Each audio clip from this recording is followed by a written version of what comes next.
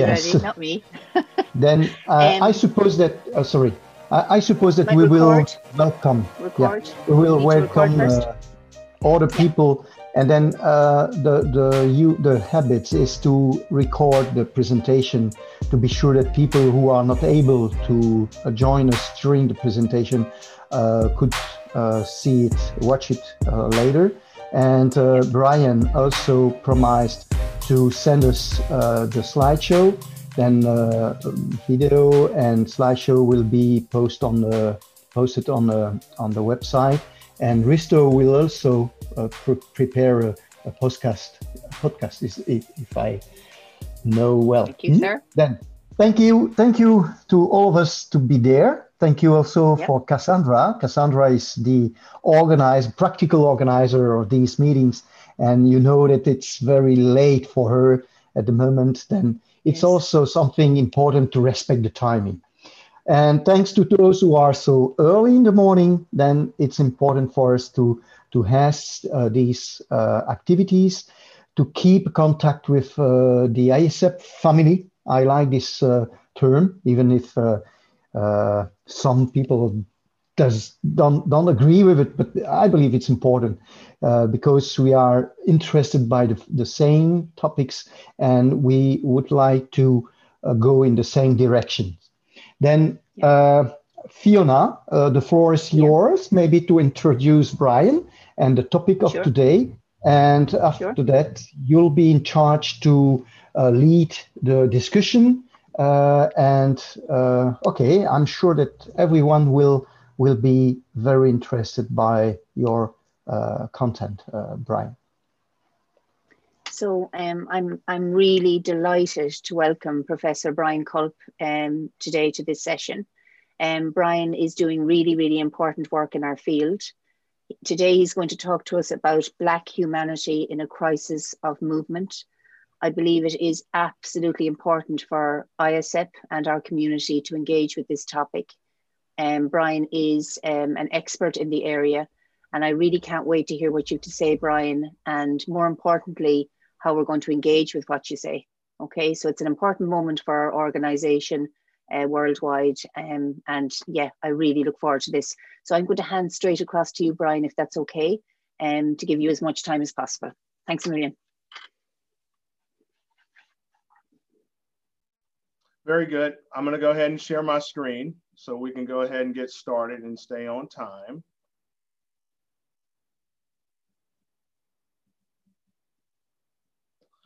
And at this point, everyone should be able to see the presentation.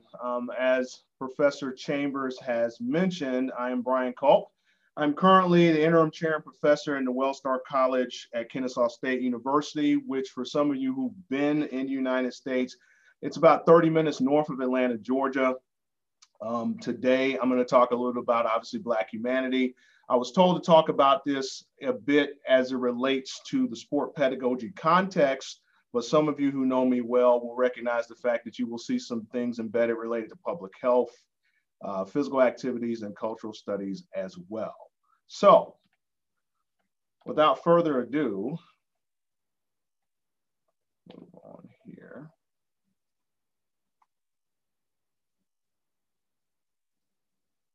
So I always put disclaimers up for presentations, depending on what they are. And this one I thought would be very important, particularly given the topic. So this particular presentation and interpretations that follow are not intended to paint Black people as a monolithic group.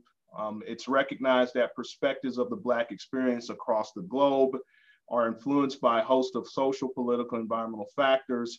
Further, is understanding that this presentation is not a substitute for intentional and sustained efforts to combat inequity, racism, other isms, and other anti-Black practices. So some may ask, like, why do I put a disclaimer? The tendency is when we talk about issues related to Black people is what can happen if one is not careful is that one person ends up being the stereotypical representation of a whole group, because people over a period of time tend to be comfortable with that one person. The other reason why I put the disclaimer up is because, quite frankly, some people show up for presentations I've seen a lot of that in the past few years, but they don't actually want to do the work to deconstruct some of the things that we have in place. So our brief overview today is going to involve the following. I'm going to give a brief perspective related to dehumanization and talk about the importance of that as a foundational concept of the discussion today. I'm going to talk a little bit about 1996. I know in our pre-discussions, we had a few people talking about their age, and I'm going to go briefly back in time to 1996 and kind of give you a view of spatiality. And then what I'm going to do is present 3 recent articles that I think really fit to this discussion of Black humanity. And as a result of that, I'm going to talk about some things related to Afrofuturism, which may be an area that we can look at in order to help not just diagnose the issue of in order to diagnose this issue of Black inhumanity, and also think about some ways that we in physical education, sport pedagogy, sport, and our organizations can help dissolve this particular problem.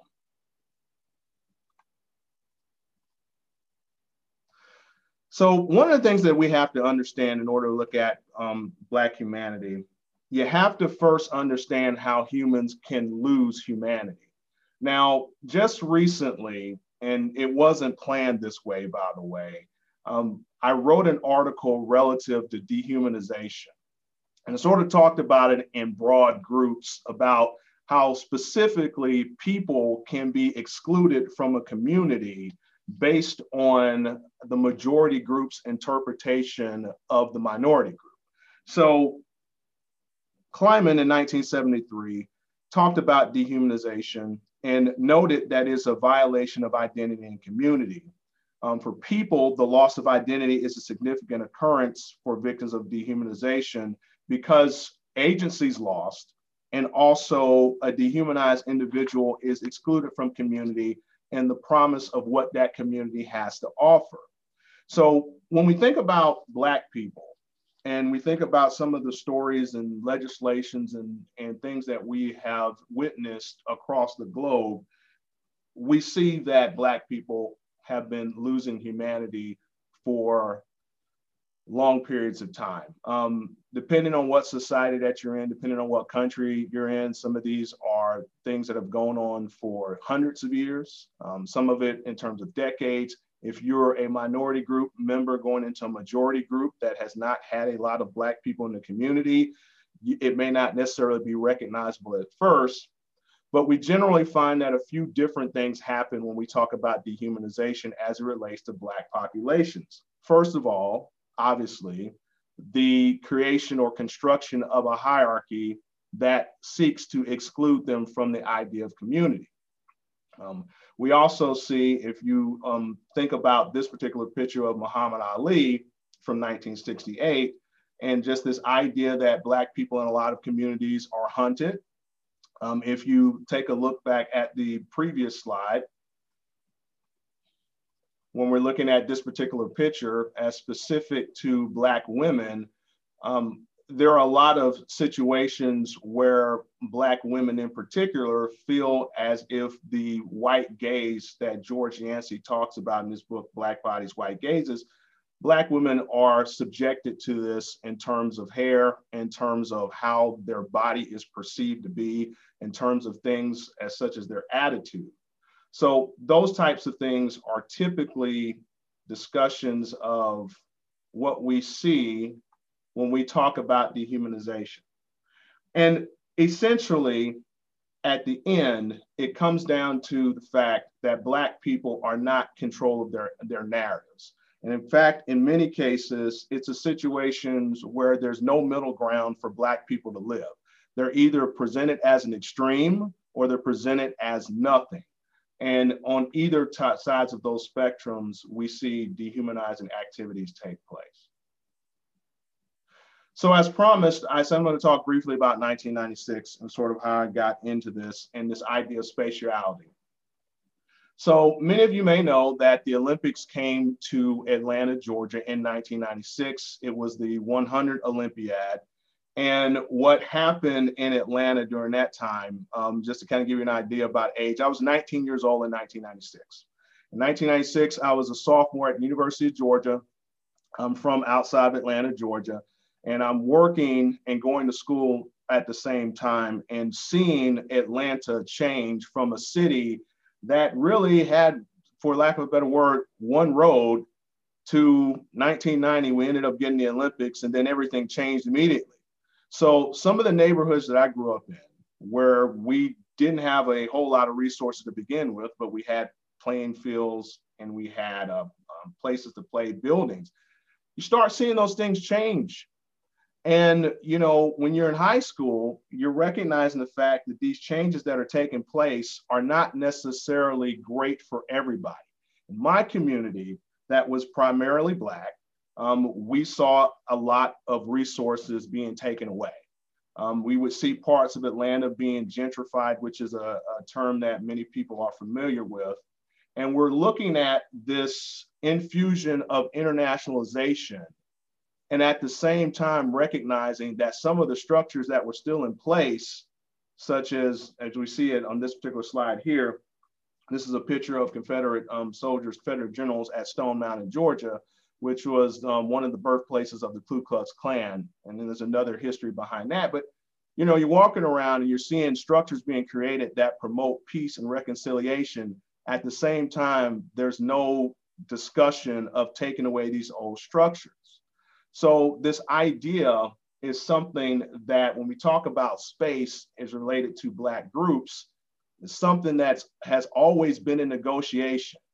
We feel like we belong in the space, but at the same time, the structures that sort of restrict us are still in place while we have capitalism that is running rampant in a lot of cities.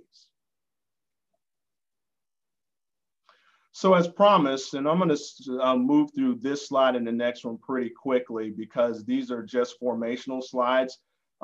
So 2005, I finished at the University of Georgia, my doctorate.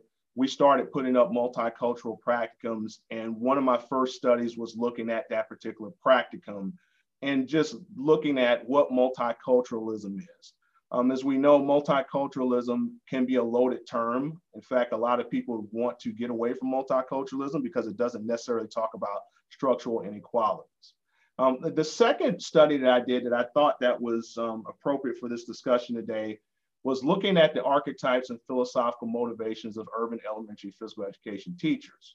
And that in that particular study, that was going back into Atlanta where I did my dissertation work and really looking at how the city had changed and how new teachers into Black schools were perceiving their communication with students, Black students in that particular thing as well. So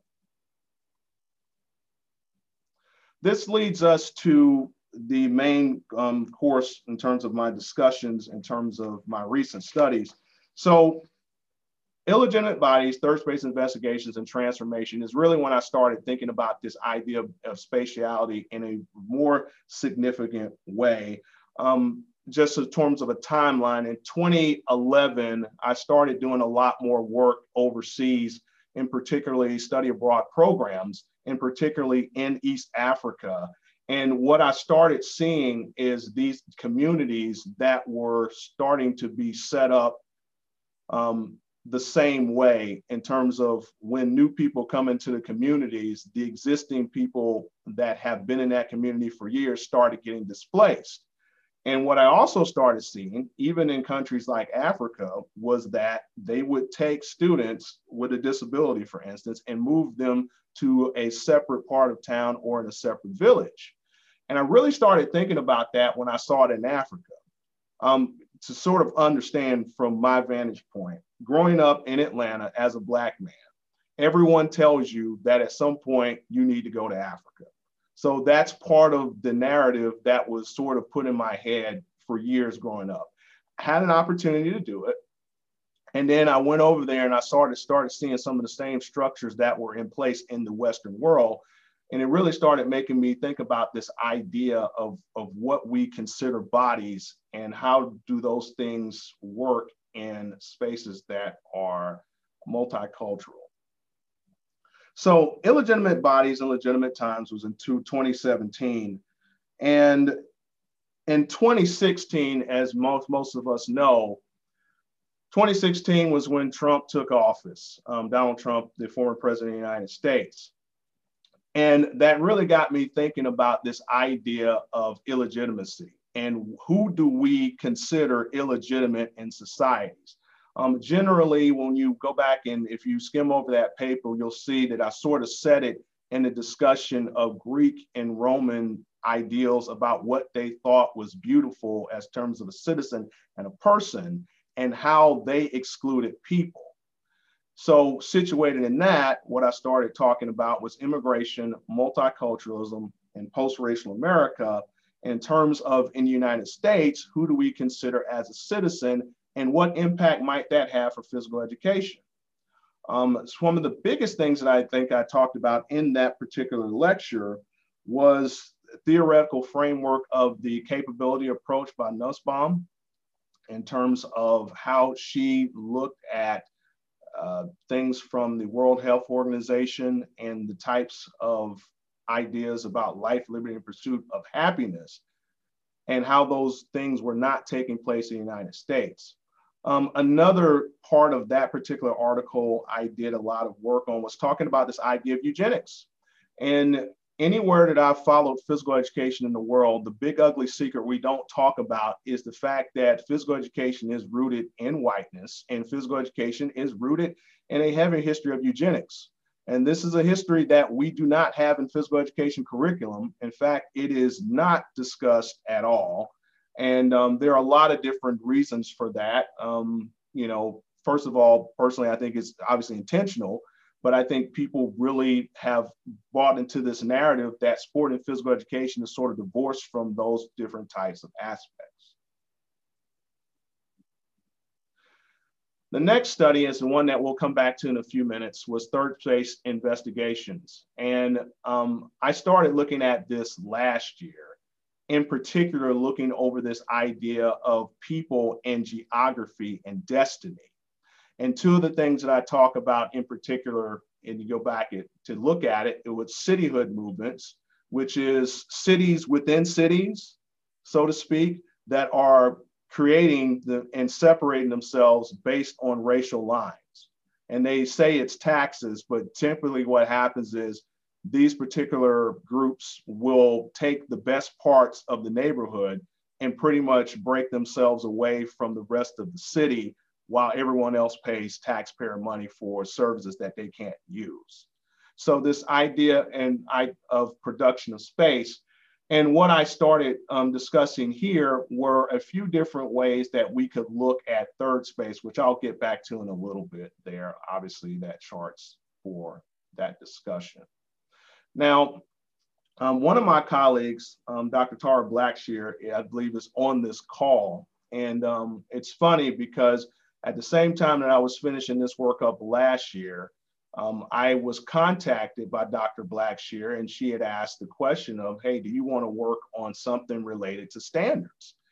And I thought it was the next logical thing to talk about because standards for physical education, particularly in the United States, drive how we look at people in the United States indirectly, and in some ways from a hidden curriculum perspective. And I do hope that at some point you get Dr. Blackshear on here. That's why I'm going to leave some room, and I'm not going to talk about all these things in detail because she's doing some great work along with Dr. Clark, Langston Clark, who I think everyone is familiar with as well in this particular group. But I think the biggest piece that to focus on as we move to how to discuss Black humanity here in the next few slides is questioning this notion of physical literacy as related to Black youth.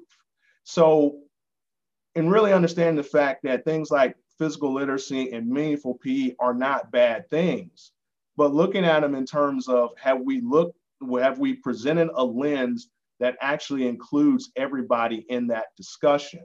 Because if we're not, then we may be presenting and promoting ideals that we don't necessarily want. So for our discussion on humanity, the first thing to recognize is obviously Black people are human beings. And unfortunately, in the past few years in particular, we've seen several incidents across the world that have basically looked at Black people as if they're second-class citizens, and even in some cases, third-class citizens, if there's a such thing, whether it is people bird watching at the park, which is an example that I have here on this particular slide, which is the United Kingdom thinking about Black Lives Matter in a really intentional way, then they may not have been doing it before. And we're seeing a lot of Black people around the world really having important conversations about identity that they were not having before because they have been suppressed. So when we think about this concept of Black humanity, what it means to be Black and human is unresolved for non-Black people. And that's a very important thing to understand. Black people know what humanity is. In fact, depending on who you read, you could probably argue the fact that Black people have been the most humane to other groups in society. But for non-Black people, they don't necessarily understand the concept of Black humanity and how it's gone through a few different stages. So first of all, obviously the impact of colonialism across the world has created a lot of situations where Black people are looked at as not equal. Dehumanization, as we discussed a little bit earlier, in terms of that process of what happens next after history. Then there's a process that we don't talk about enough, which is called deculturalization, which is essentially taking a group of people and stripping their culture away from them and deciding that I'm going to reprogram them with the other majority group's culture. We've seen this in Canada with the Indigenous populations, obviously there when we talk about residential schools. Another piece of it is cultural appropriation, and what I put here is monetarization. So we're having situations now where majority groups will appropriate Black culture, but they want to make money off that culture. They don't necessarily want to have Black people be in a situation where they can benefit from their talent that they have brought to the table.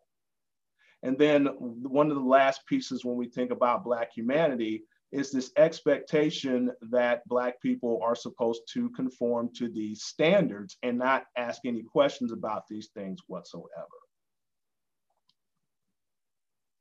So indeed, Black matters are spatial matters. Again, when we talk about spatiality and spatial justice, this is not necessarily a new concept. It's a new concept when we're looking at it in terms of physicality and physical education and kinesiology. But look at these particular types of examples. And again, these are comments that you may see when you're looking at local news. So for instance, when we think about recreation, why doesn't anyone make room for me on the bike path? And that pretty much speaks to the fact that there's a lot of research that suggests that when you're interviewing Black people in recreational spaces, they feel as if white people control all the spaces. So it could be situations from moving bike lanes to being on one piece of the sidewalk and white people are walking toward Black people and white people feel compelled not to move in order to make room for Black people to pass on that same side of the street. It could be situations such as most of us are reading about recently, which is people getting fair value for their houses. There's one current story that has been going around, and this is not uncommon, by the way, in the United States, where a Black couple will try to sell their house for a certain amount of money, market value, and they get lowballed or they get a horrible offer for that. And then what they usually do is tell one of their white friends to stand in for them, and they end up getting an offer that is over market value, okay? The idea of why are people looking at me? We generally see that as a theme as well, is when Black people go into spaces, and I'll discourse on this in a couple minutes a little bit further. And one big thing I think a lot of people are not aware of, particularly to the United States, is some of us are familiar with tracing protocols such as Ancestry.com and tracing genealogy. And the fact that there are a lot of Black people in North America who cannot trace back over from the United States because of the fact that they were brought over on the transatlantic slave trade. So for instance, you could be in a situation where you talk to white friends, which I have, and they can trace themselves all the way back to England, their street, their crest. And when I have tried to do that, I can only trace myself back to South Carolina, right? So that is something when we talk about spatial matters, those are things that are smaller things that we don't think about, but they do make a difference. So third spaces. And people may ask themselves, well, what relevance does this have for physical activity and physical education? Interestingly enough, there's been some recent work on this in the past year. Jahan Lee and Laura Arezito, who all of us, I think all of us know some of the work that comes out of Columbia University, recently wrote an article about physical culture, immigrant girls, and Instagram as a space of marginalization and resistance. And some of the questions when I'm posing, looking at third spaces that I pose in the article, and some things for us to think about is, first of all, what is this transition from space to place? Because as I'll mention a little bit later, all of us have a geography, no matter where we come from. Some of us, if for our students, it could be something as small as the students who take the bus to school versus students who take the car to school. They live two completely different worlds before they get to that particular school. And when they go home, they live particularly different lives as well. And that's just one example for physical education.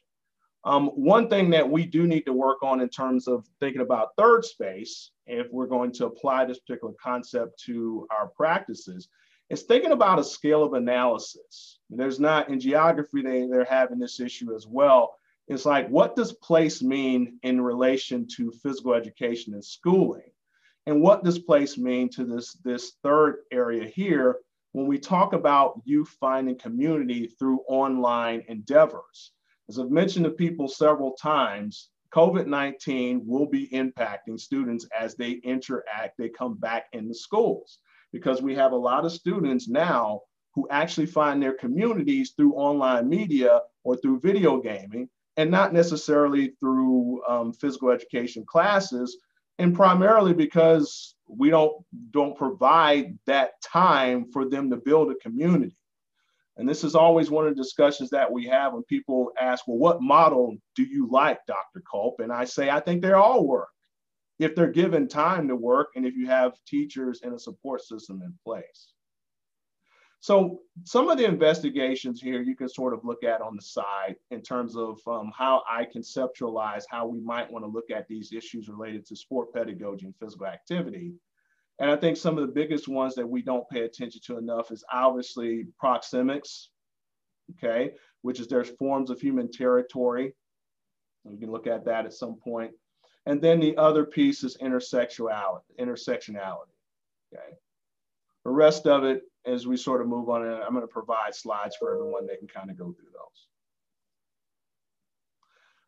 When I was asked to think about a few weeks ago, what is a hidden message for Black youth?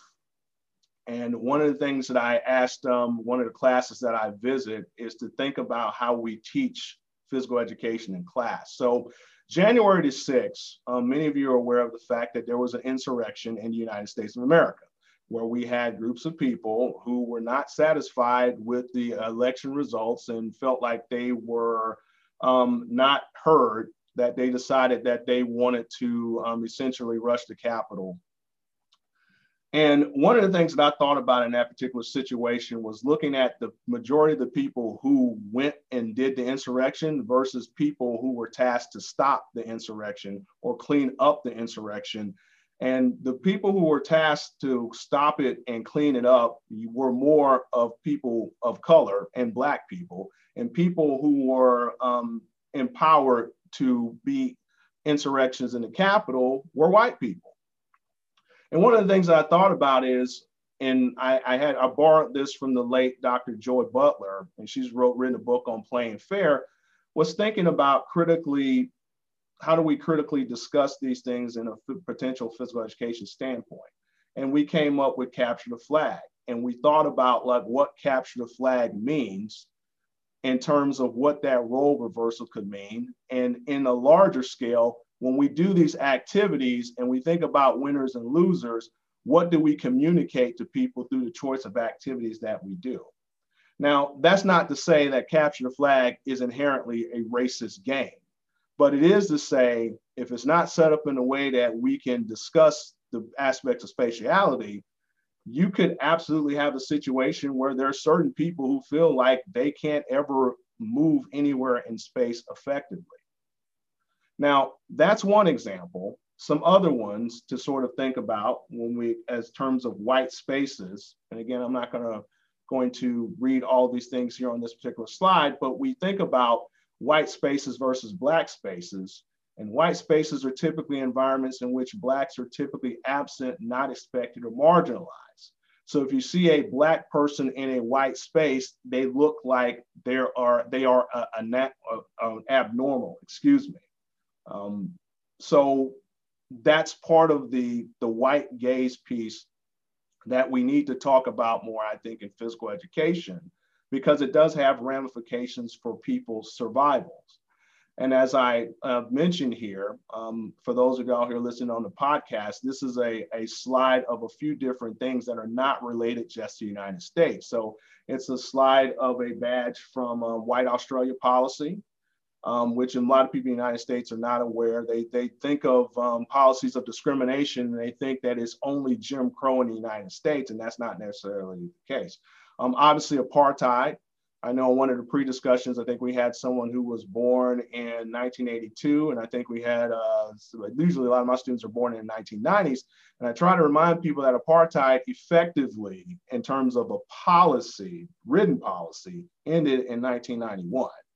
And I mean, you think about that, that's in all our lifetimes, right? I mean, Quebec, place that I visited on my Fulbright, you know, they went through a process where they started renaming areas that were named after the N-word, because there are a lot of spots that are named after racist slurs around the world. And these ideas that Black groups, Asian groups, minority ethnic people in COVID-19 and just overall as a group, they are not as physically active because they don't have access to space, and how we look at inequality and who is supposed to belong in certain areas. So to end, a couple more things, and just one overall question is, if you're thinking about it from the perspective of a marginalized population, why wouldn't you seek to create a reality that the current one fails to include you in? And this is something I usually ask people when we're talking about Black youth, because generally, historically in physical education, when we talk about Black youth, we generally talk about having to save Black youth. And when we think about Black girls, we talk about them sitting out on the sidelines and how to get them engaged, and how we need to make sure hair is created a certain way so that they can participate. We also think about boys who are overly aggressive and athletic when we think about Black youth and physical education. And also we think about them in terms of, hey, we need to save groups. And really, the way we should be thinking about it is, if you feel like you don't belong in a certain situation, why wouldn't you try to create an alternate reality that makes you feel as if you have something to offer to society? So, as I mentioned here, one particular thing that I think we can look at, and again, this is not the totality of it, but this idea of eliminating this death narrative. Because there's a lot of death narrative that typically goes along with Black people in society. The idea of Afrofuturism. So Afrofuturism, to make a long story short, essentially involves aspects of feminism, disruption, alienation, water, and reclamation. And it's not saying that, you know, from those particular standpoints, what we're looking at is how do each of those things impact the quality of Black life and the perception of what Black youth will think of themselves as they go through society. So concepts such as Black excellence and promoting that in classes. As I mentioned earlier, students, in terms of thinking about how they wear geographies. I mean, for a lot of Black students, they end up being 3 different people or more during the course of a day, between the person in their family, between the person in their schools, and then the persons in any type of social situation trying to navigate that. Obviously, in identifying community leaders, I think another piece that has not been neglected is intentional discussions of Africa. I think that is a global issue. We do not talk about Africa usually in a positive light. We usually talk about Africa in terms of a resource, unfortunately. Identity development, the body as an alien body, and it's meant to sort of talk about this idea that Black people, unfortunately, in many communities are seen as an outside alien, and they're trying to get away from that. As we mentioned before, thinking about the body and ideas related to distortion and why do we feel like we have to distort Black bodies. Empowerment of women and girls, in particular, in thinking about who makes the decisions in the households. And obviously, Black empowerment and what some people are saying when you look at Afrofuturism, they look at it in terms of a Western world concept. So people have even separated it into the difference between Western world perceptions of Black versus perceptions of Black people in other parts of the world, particularly in Africa. So that's all I had. Thank you for the opportunity to present this. And I think right now we're going to go to some questions and answers. We are, Brian, an absolutely astonishing presentation. It's just the depth of thought that you've stuck me to the spot with some of the things you're saying. Okay. And this is why I opened the session by saying this is such an important conversation for our profession and also for this association. So a huge well done on opening our eyes to these issues. And I'd like to pass it across to our colleagues on the call now and to open it up for discussion and questions. So, right. So I think it's kind of a momentous time for us at this point. So let's take it. So who would like to open up with a question? And I have a number of things that I'd like to ask, but I don't want to hog the time. I would like to pass across to our colleagues. So does anyone want to open up with a question, please, for Brian?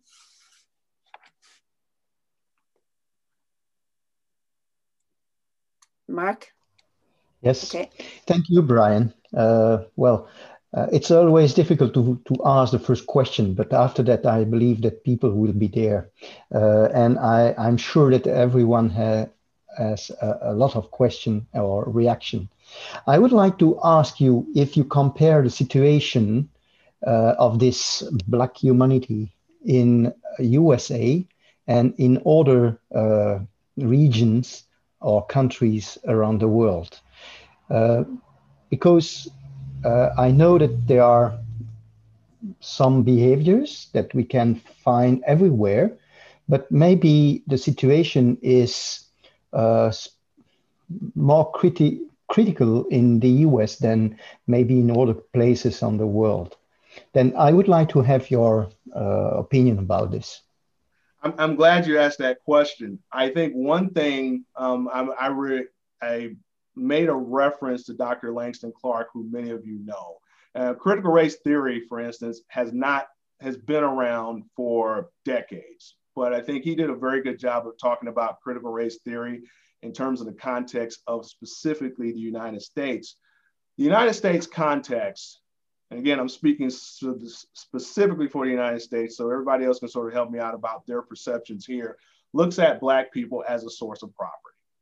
And it is from the vestiges of the transatlantic slave trade. So Black people are property.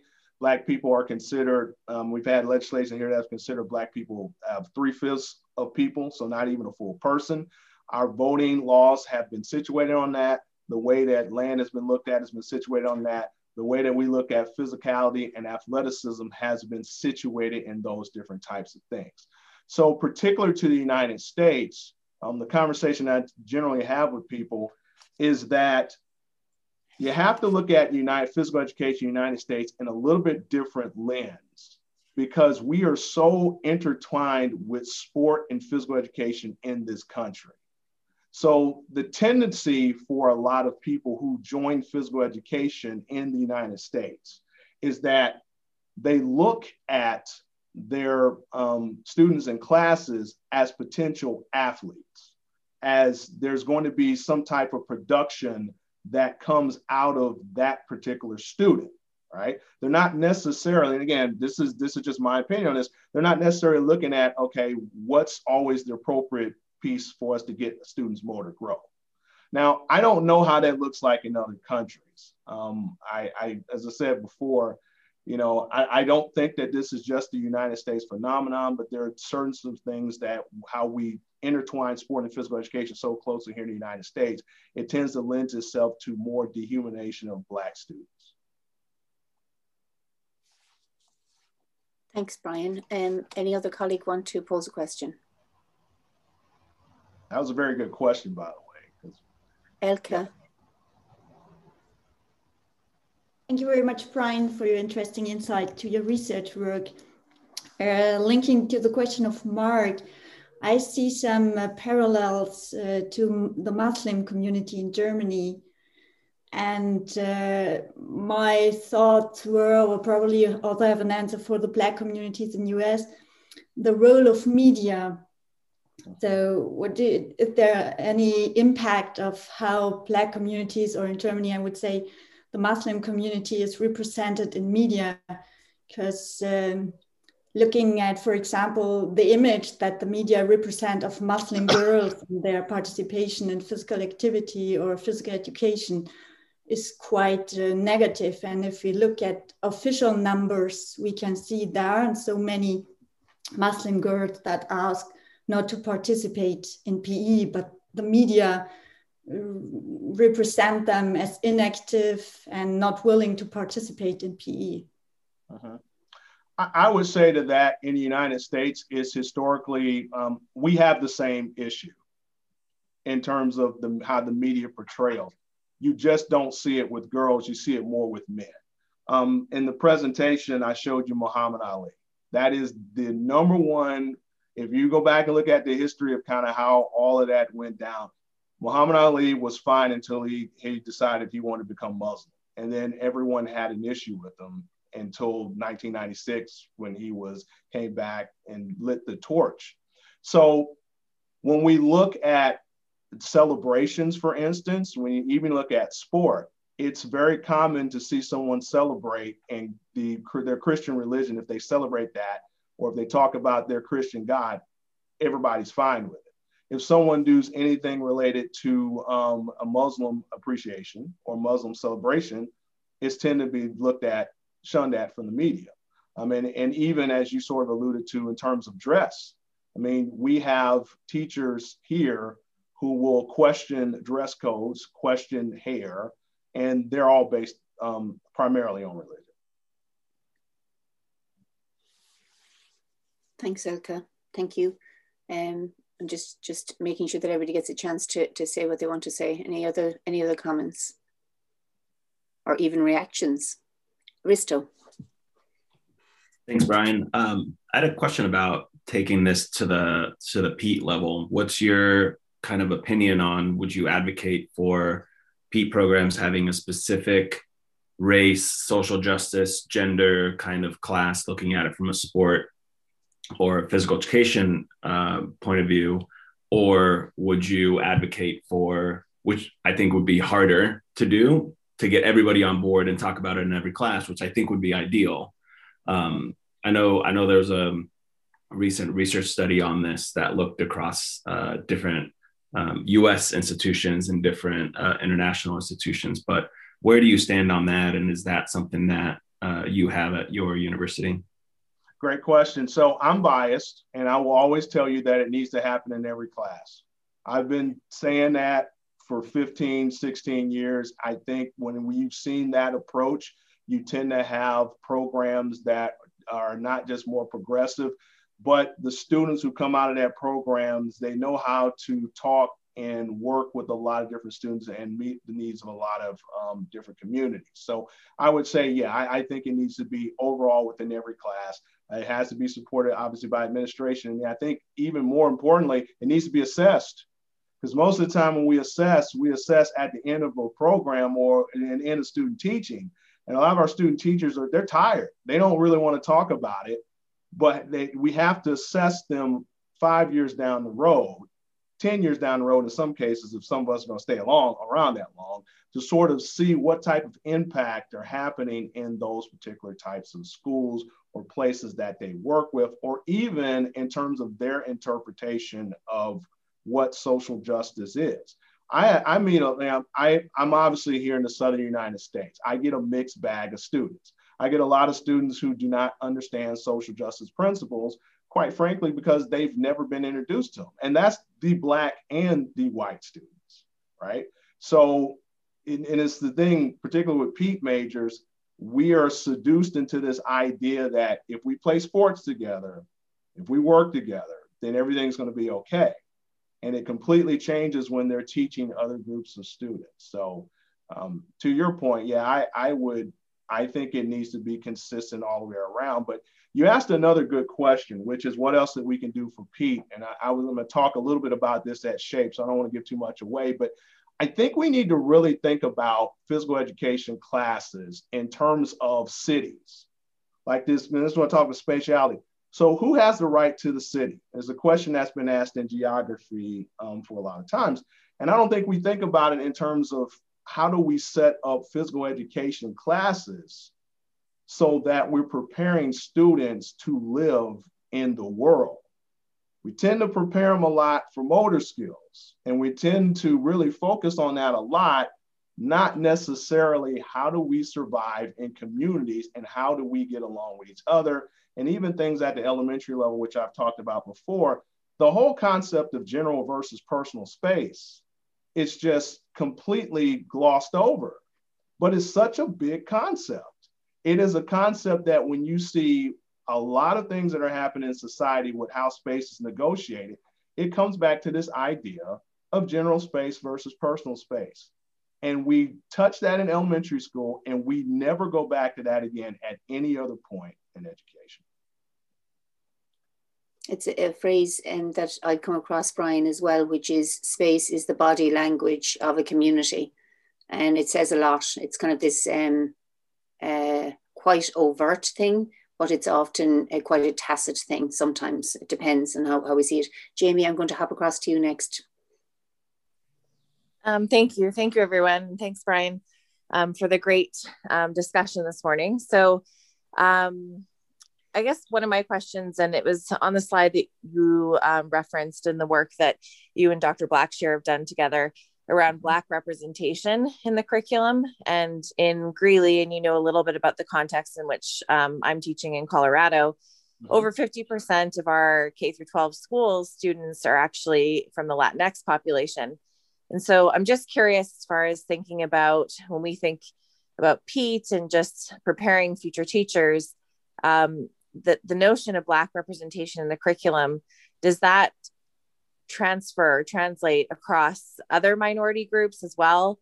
Or should we be focusing specifically on Black representation and representation of all of the other potential minority groups within communities? And I would actually argue that in K through 12 schools here, obviously if Latinx population is more than 50%, they are not the minority group. And so just you're curious to hear your thoughts around that. Yeah, that's a great question. And Dr. Blackshear can certainly, like I said, I think she's here. She can certainly add her opinion on this as well. I think what we have to understand, particularly to the United States, is that civil rights have historically come through Black groups. So because we for so long has been the largest minority population in the United States, and when we think about history of laws, they have come through Black groups. So in perceiving that article, it's first of all was obviously we have Black people who are getting killed and disadvantaged at high levels. And the other part of that is, okay, well, what does that mean? Well, I think it means that there's openings for other people to talk about other groups in relation to physical education as well. So that was pretty much in terms of my interpretation, the situation of why we were thinking about that article in terms of from a civil rights perspective. And we're looking at like how legislation has sort of gone from Black people and everybody else has sort of, for lack of a better word, has emulated that. and have also moved through that in order to get their freedoms as well. I will also say this, and just to kind of add to your point, particularly where you are in Colorado, and we talked about this a couple of weeks ago, from a recruitment and retention standpoint, we're horrible with that. We do not do a good job of recruitment and retention of all quote unquote underrepresented minority populations in the United States related to PPP. So I do think that that's an area that we need to improve upon. And I think that that will help with some of the outcomes for standards, because I think it's very difficult, and this has been the space that I've been in for a few years. Sometimes it's very difficult for me as a Black man to talk about other groups because I don't feel like I'm doing it justice. Right? So I work really hard to try to get speakers in. And I think it can be a lot of pressure for any one person to talk about another group because you're never going to get everything correct. Brian, I think this is a nice segue to just ask you some, I suppose, your insights, and maybe Tara and others on the call, in relation to the strategic direction of our organization, of ISEP. We're in the midst of developing our strategy, and we're putting a lot of work into that. And you would be aware from our work in New York that we did call out different pillars, one of which was the equity in diversity and inclusion pillar. But myself and Mark and colleagues from the board, Aria and others that are on this call, we're not just interested in that being words. We wanted to really, to activate this throughout the organization and to have the pipeline of diversity rolling through the whole organization, that on the board you will see that representation, that our membership really, you can actually, it's mirrored all the way through, and it's not now at the moment. So I'd love your advice on that.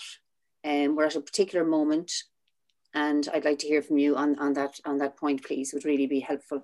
Thank you. Well, great. I'm going to give a couple comments, and then, as I said, open it up for everybody else if they have some diverse opinions, because I know some people here on this call are part of some groups that are currently working in this right now. So Dr. LaRusso is actually on this particular call right now, and I don't want to call her out, but we had a discussion about this a few months ago in terms of what about a self-study of an organization as a first start. And I don't know if ISEP has done that, but I think that's a very important thing in terms of, first of all, establishing where you are positionally, your history, and where you want to go. And then, quite frankly, you're going to have to interview people and who have participated in these conferences before.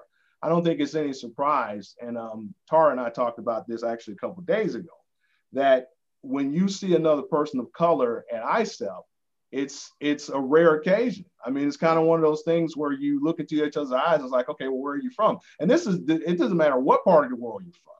And that's not to say that people are intentionally trying to exclude folks, but I think we need to interview people who come to this conference who are from underrepresented populations and figure out, first of all, why are they coming to the conference?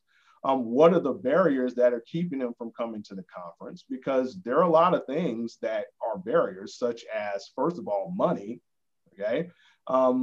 That's a real big one. Some of it is career goals. Some of it is the university not for instance, rewarding that type of engagement as they probably should. Some of it is just, quite frankly, fear. The first time I went to a few ISEPs and presented, I'm sitting there like, I have no idea what these people, what people perceive me as, but you get comfortable with that over a period of time. So I would say that a self-study is a first step. And then I think from there, you need actionable, measurable items. I think speakers are often a good thing as well. And I think I mentioned to you, and then I'll let somebody else kind of chime in here. We do a horrible job in physical education of exchanges. And in terms of not just knowledge exchanges, but let's say, for instance, if I wanted to jump on a plane and go visit someone in Scotland for a few weeks and discourse and dialogue about curriculum and get ideas and then bring them back to the United States, well, I just think that there are more opportunities that we can intentionally create for that to happen, because I think you would get a more diverse group coming to participate in those types of things, and it would give different perspectives. So. Yeah, good answer. And we may be coming back to you on that Tara, do you want to join in? Is there anything else you'd like to say, maybe to add to what Brian has said? I actually agree with the taking an inventory on, your Black and other minoritized groups on why they attend the conference. I wasn't even familiar after living overseas for 7 years. It wasn't until Dylan Landy actually approached me and said, do you want to participate in this consortium at ICEP? And so I think the lack of awareness, we see it on the national level here at Shape America. And for me, and I don't know enough about ICEP and its leadership, but the barriers that exist here are there are people who are on the board or in the organization that still want to maintain the status quo. And so I think one of the steps is rooting those people out. And people are aware that these people exist. And I think to have the courage to let people know that if they are not pro inclusion at a fundamental level, that this may not be the organization for you. And I think those are defining moments for organizations where they have to have the courage to put, if you have a white supremacist in your group and you know that to be true, what are you doing about that? Because those folks are cancer and they just start to erode many of the efforts that you're putting forward. So I think, I can't speak to ICEP, but I know for certain that's going on here in the United States, that people are very reluctant and they want to hold on to the concept of white supremacy, where it starts to infiltrate every aspect of the organization. And so you'll never, Shape America hasn't changed, right? And so I think having the courage to make tough decisions with people who are not aligned with the mission of ICEP. Thanks, Tara. And you're absolutely right, because otherwise the work we're doing now is really important, and we're trying to be, I suppose, to hear the voices of membership and make sure it's driven from that aspect, everything we're doing. But it's not just the words on the page, it's going to be how we live them. And we want to get it right. So we're at a moment of a lot of reflection before everything is really committed to paper and the membership agree on our pathway forward. And then it's about actioning it. And what does this actually look like? And how can we support that diversity to happen throughout the organization tangibly, not just saying we're doing it, but actually doing it. And even if we start doing it in small ways, that's fine. That also grows and flourishes. So that's what we're trying to do, Mark, Aria, other members of the board.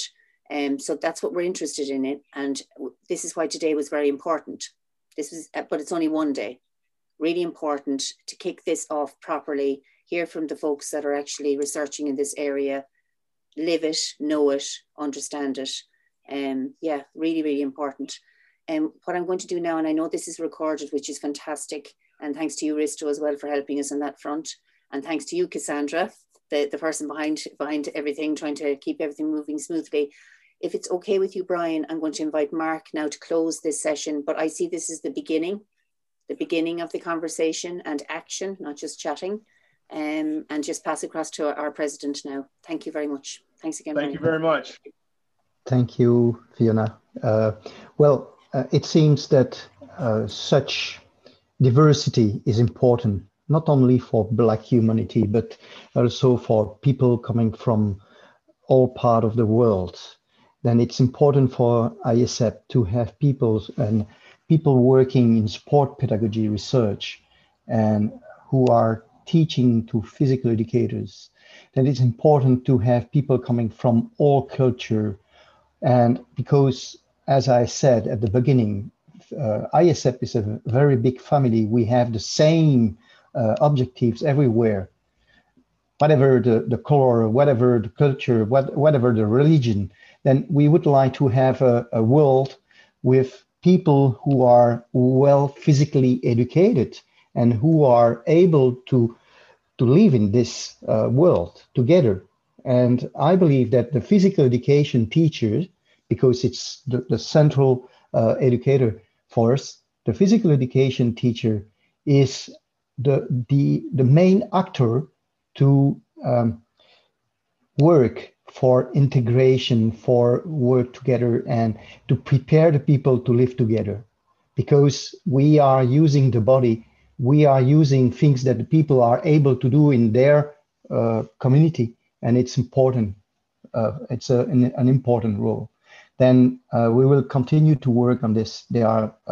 Cassandra explained that we are working already on concrete projects, and we will continue in this direction.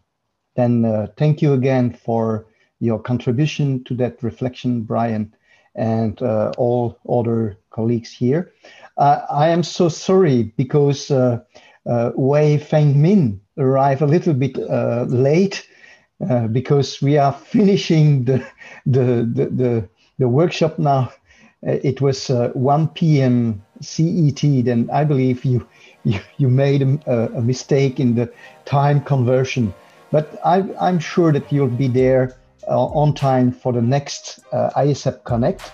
It will be on March 26, logically, and you'll receive information to be part of this next activity. So if you like, we could end this. Thank you again. Bravo, Brian, and speaking about this important aspect. And thanks to all other colleagues to be there. And happy to see you again next time. Stay safe and thanks again. Thank you, everybody.